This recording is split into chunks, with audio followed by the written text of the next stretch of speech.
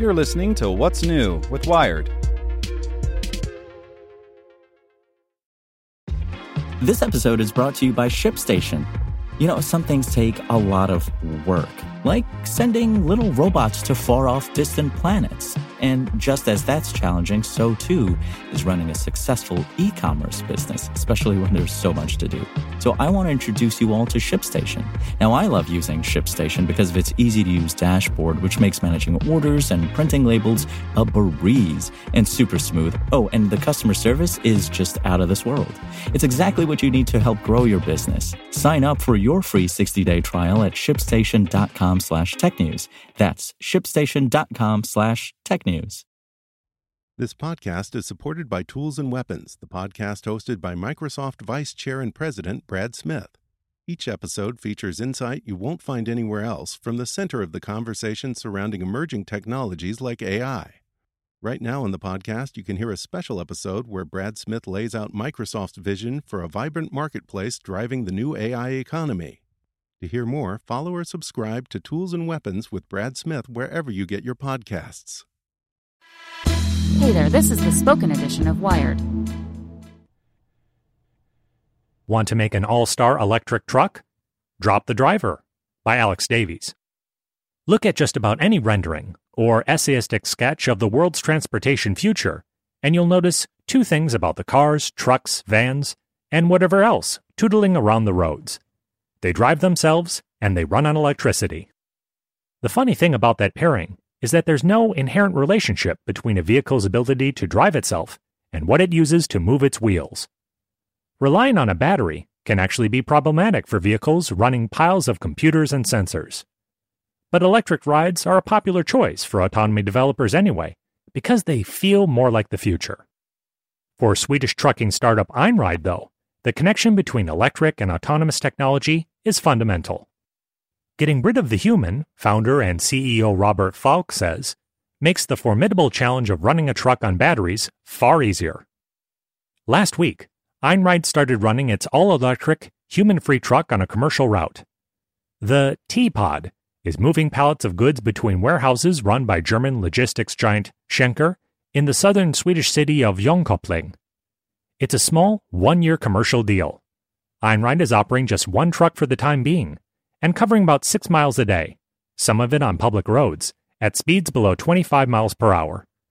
But Falk says it's a first step. The first thing you'll notice about Falk's truck isn't that there's no human sitting inside, but that there's no inside for a human to occupy in the first place. Where a normal truck has a cab, the T-Pod has a narrow, windowless slab that holds the sensors and computers that let it drive itself. Under the trailer sit 300 kilowatt hours of battery capacity, good for a range of 120 miles. If a situation arises that the current software can't handle, a remote Einride employee can drive the truck from a call center-like facility. Falk wouldn't reveal how the human and the robot will split the work, but says that the vision, of course, is to have the highest level of autonomy. Dumping the cab does more than signal that the age of the robo-car is at hand, Falk says. It makes it easier to run the truck on batteries. You save weight. You improve range because you don't need to worry about a human's visibility and comfort level. So you can just submit to the laws of aerodynamics. The cab is the most expensive part of the vehicle, and being able to drop it leaves you with money left over for the massive batteries and the software that makes the whole thing work.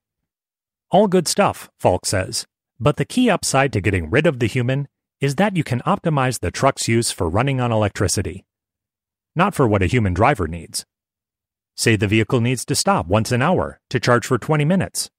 Keep the human in there, and you're paying them for every minute, even when they're only driving 75% of the total time. It works the other way too.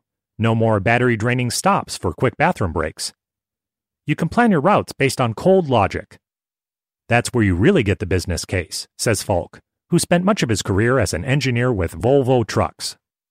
Einride is already moving Schenker's stuff for a very cost-competitive rate, Falk says, and he hopes to get more trucks on the road in Jönköping and elsewhere in the coming months, possibly including the U.S. The startup has plenty of questions left to answer, chief among them how well its self-driving tech actually works, and how it will handle the logistics and costs of having humans do the remote driving when necessary. But if it can turn up satisfactory answers, it might be able to optimize for the best parts of electric vehicles and the best parts of self-driving vehicles, without any pesky, human-based design to get in the way. Want to learn how you can make smarter decisions with your money? Well, I've got the podcast for you. I'm Sean Piles, and I host NerdWallet's Smart Money Podcast. Our show features our team of nerds, personal finance experts in credit cards, banking, investing, and more. And they'll help you make the most of your money while cutting through the clutter and misinformation in today's world of personal finance. You'll get clarity on strategies to help you build your wealth, invest wisely, shop for financial products, and plan for major life events. Listen to NerdWallet's Smart Money Podcast wherever you get your podcasts.